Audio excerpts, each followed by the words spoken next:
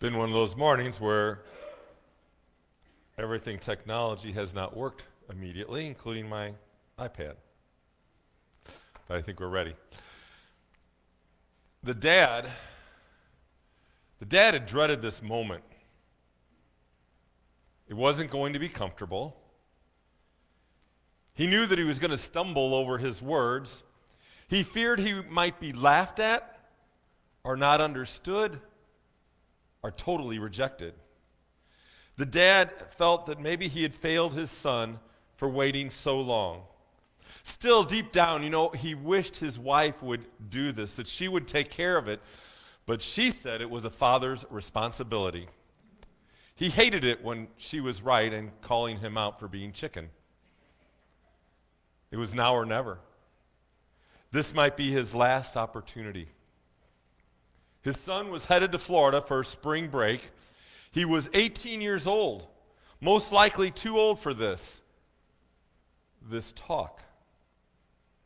The dad wondered what was the best age for the talk.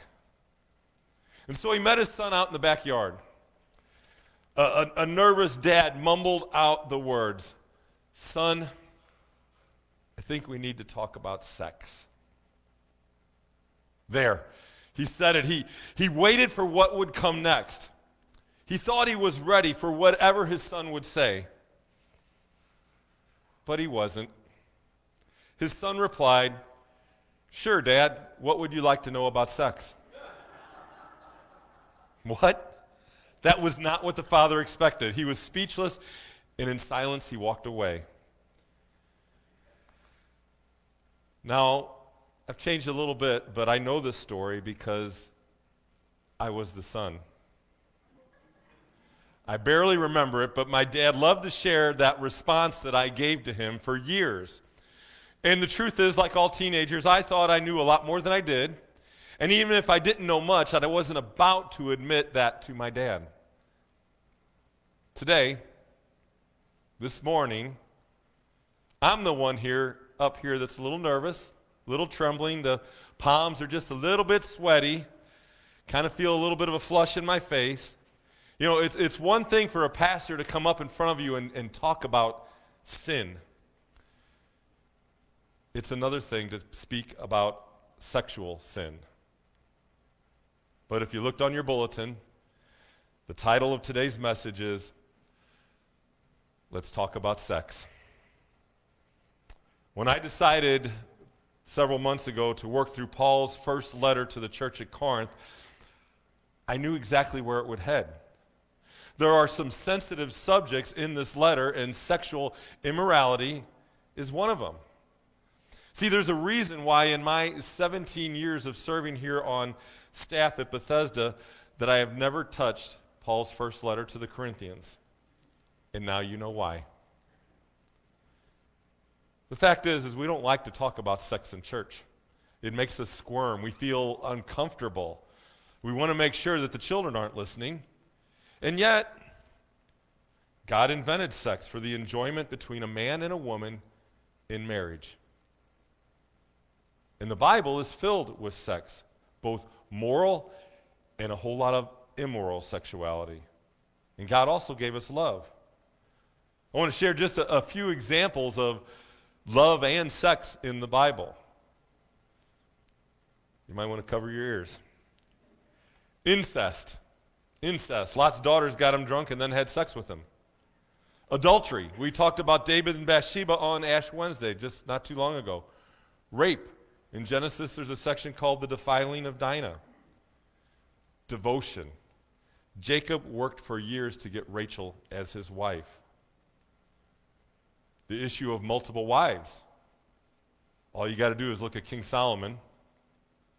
The joy of sex in marriage. Solomon wrote a whole book on it. It's hot, it's steamy. And I'm sure the teens are going to go ahead there and read it after church. Weird sex part 1. Sarah gave her handmaiden to her husband to father a child for him. Prostitution. The prostitute Rahab helped the Israelite spies and even was mentioned in Jesus' lineage. Weird sex part 2. A man in Corinth was sleeping with his stepmom.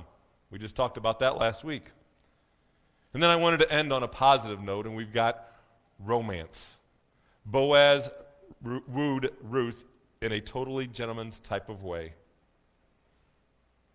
Now at this point, some of you might be squirming. Others of you might be sitting there and thinking, you know what, I am way too old to talk about sex.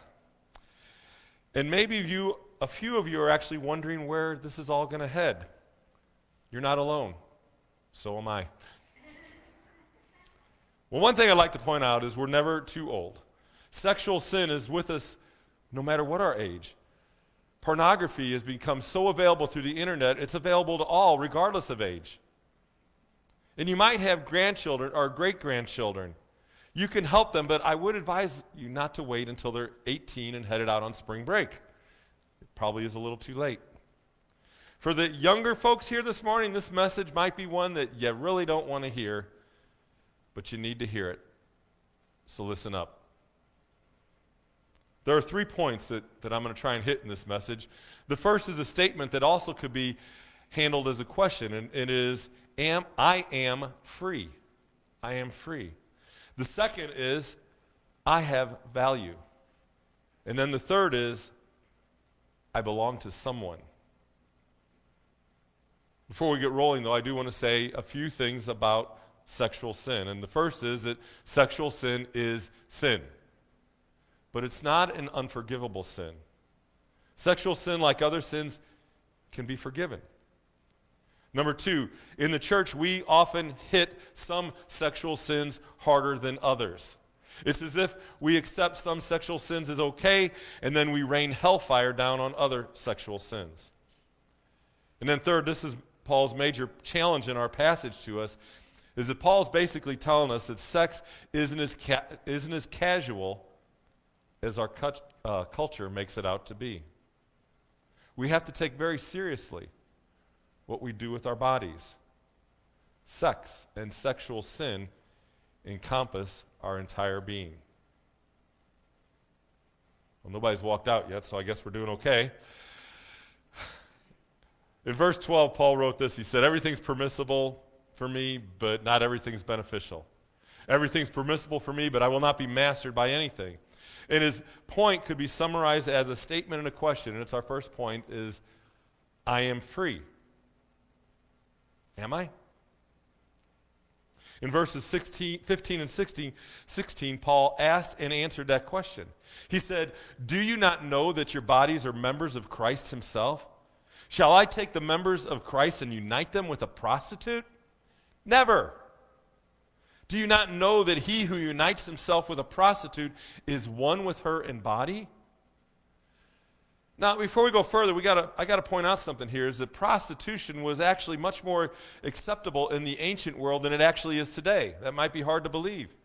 But it was common for a pagan temple host to head a dinner. And then after dinner, prostitutes would often be offered to the guests for their pleasure. Compared to a dessert, but totally wrong and totally unacceptable. Also in Paul's time and in that culture, it was not uncommon for a man to end a hard day's work by visiting a brothel. See, his wife was meant for bearing him children and helping with perhaps his political or his social status. She wasn't necessarily his source for sexual pleasure. Visiting prostitutes was socially acceptable in Corinth. Sex outside of marriage was normal. And the church at Corinth supported the cultural beliefs. And that's why Paul was coming down on him. And it's pretty much the same in our culture. But Paul wasn't going to buy it. He knew the truth. Paul knew that the truth is what would actually set people free. When he wrote, all things are permissible for me, he was basically saying, I'm free of inhibitions and restraints. Now, you could say that Paul's words could be the mantra for our current permissive culture. You could say that Paul was actually saying, I'm free to do whatever I please. But that's not what he was saying. Because he added, I won't be mastered by anything. Sin can be our master. Sex can be our master. Sex can control us, our thoughts, our time, and our actions. Sexual addiction is real. And when we believe that we can do whatever we want, it's actually evidence of us being trapped. We're a prisoner to our sexual desires and the culture's depiction of sex. It can basically own us. Our freedom is not to do whatever we want in regard to sex or any other sin. Our freedom is actually to live a life that is not a prisoner to sin. It's not a prisoner to our own desires. It's not a prisoner to give in to all the temptations that we face. Here's the deal. Our culture is very interested in the pleasure that sex provides. But some don't want the lasting commitment that's part of that pleasure. If you say that you make love to a person outside of marriage, you're not really loving him or her. If a man really loved a woman, really loved her, wouldn't he want to commit to her for a long-term relationship in marriage?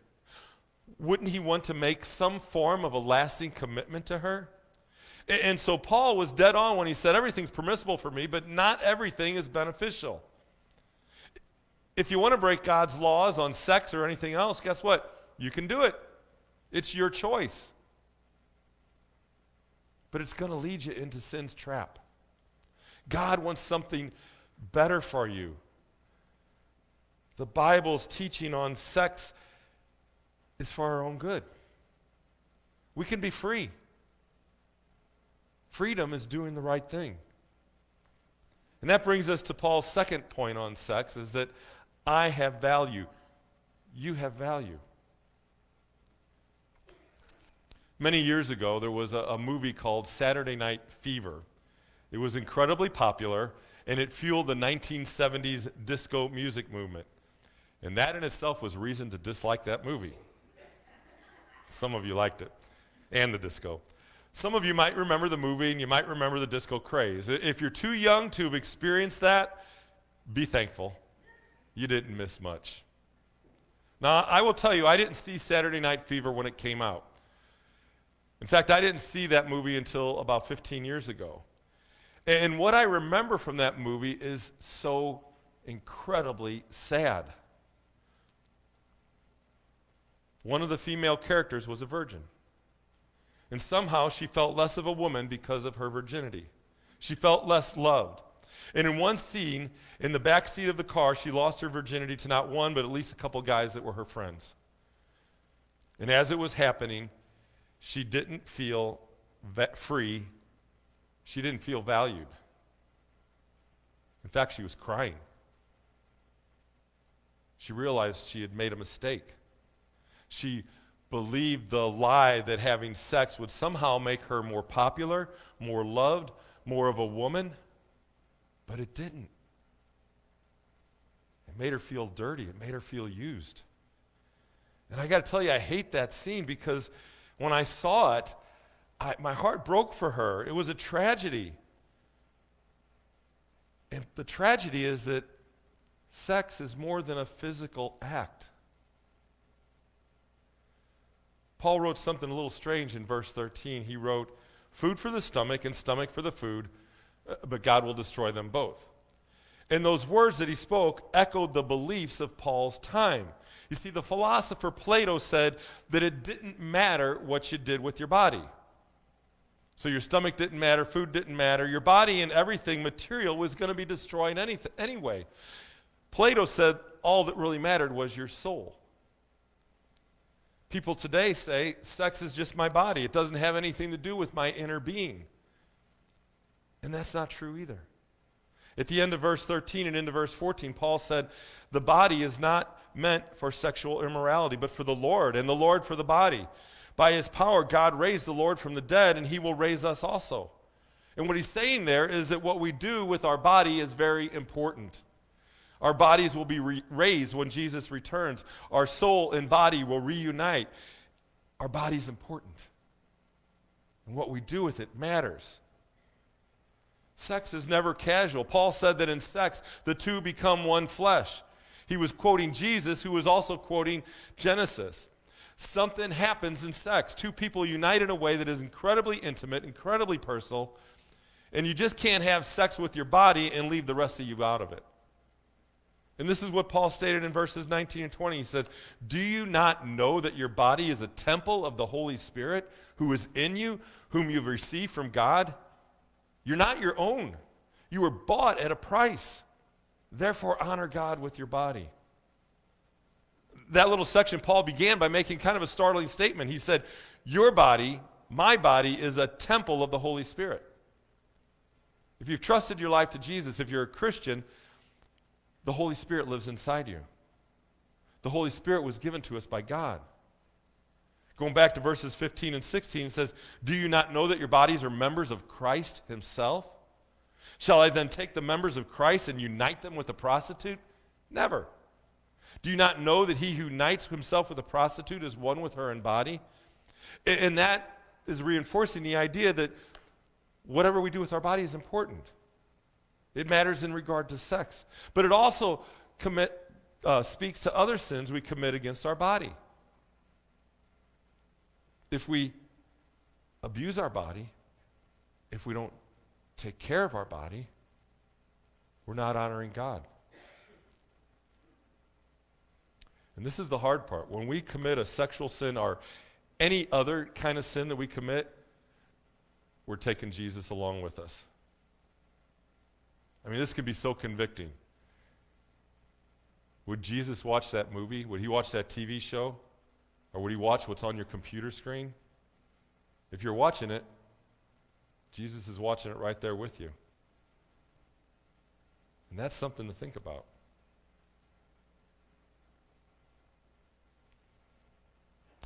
A young man once said to me, "I feel like I gave something to my girlfriend that I could never get back." He understood what the young woman in that Saturday Night Fever movie realized. See, this young man didn't just have sex with his girlfriend, he gave something of himself to her, and she did the same. And it couldn't be undone.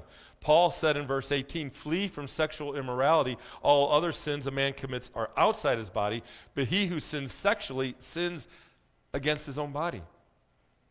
And the point here is that you have value.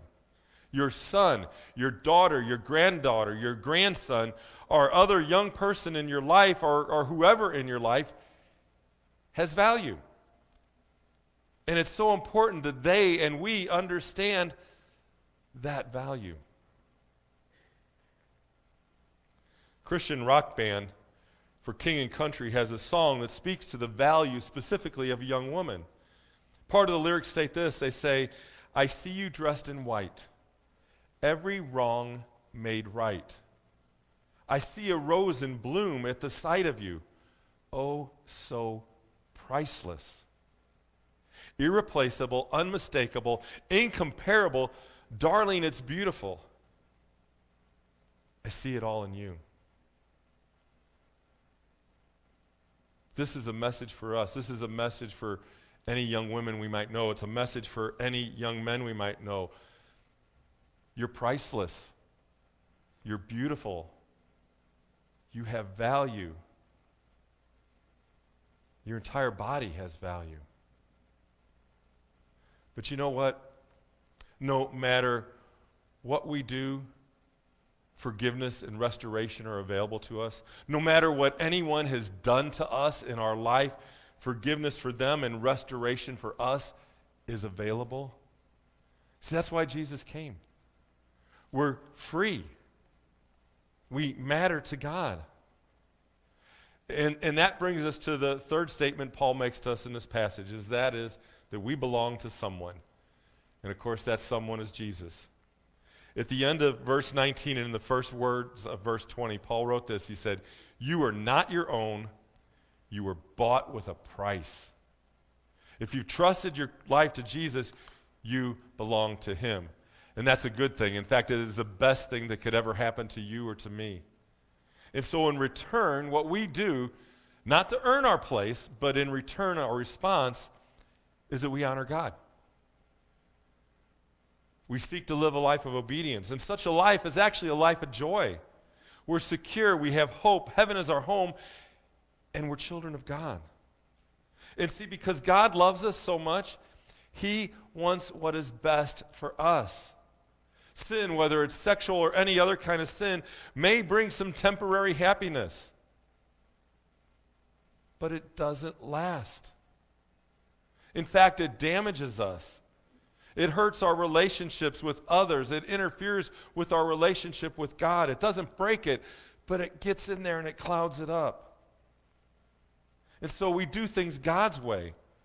And I'll admit, doing things God's way, sometimes doesn't feel like fun. But it's the best way to live. And it's actually a life that brings much more joy. Stephen is a writer who embellished the Old Testament story from the prophet Hosea. I'm going to share how he said it. He said, God told his prophet to marry a girl who was going to break his heart. She was going to break Hosea's heart. This girl was a prostitute. Her name was Gomer.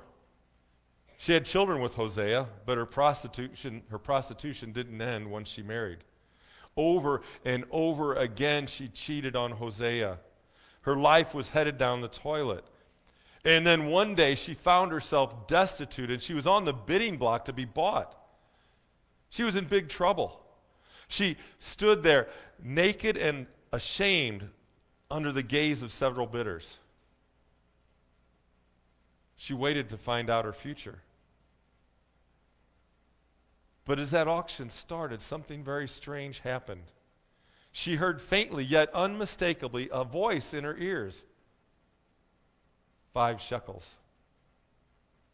She knew that voice. She remembered that voice. I'll give you 10 shekels for her. She wondered to herself, why would he do this? 15 shekels. Sold to the bidder for 15 shekels. She was bought by the man she cheated on over and over again.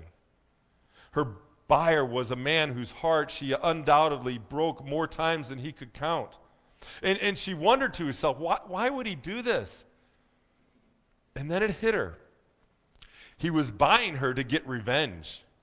Her life was about to end, or at least it was going to become more miserable than she could ever imagine. And so she braced herself for the worst.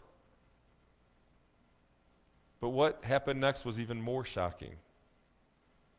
The man, her former husband, greeted her with a kind smile and a warm embrace. He said to her, I love you more than you will ever know. Now let's go home.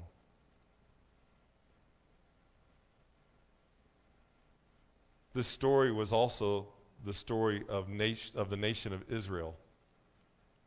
They cheated on God, and yet he never gave up on them. And it's our story too. We have prostituted ourselves so many times. We too have cheated on God.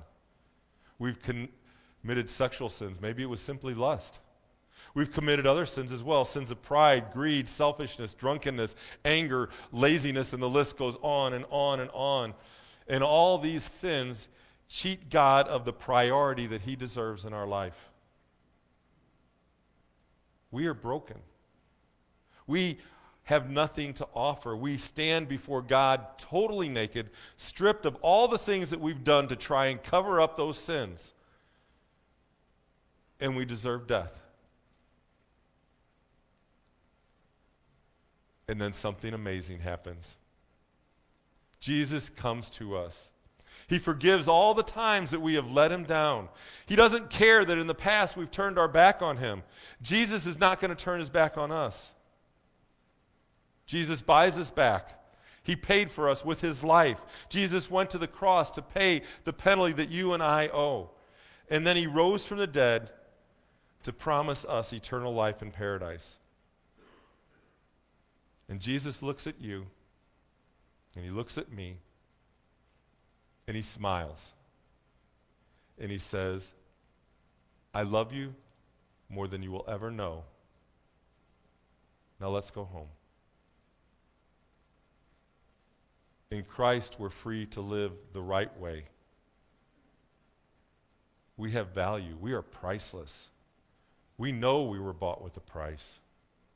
And so we seek to honor God with our thoughts, our actions, and our bodies. Let us pray.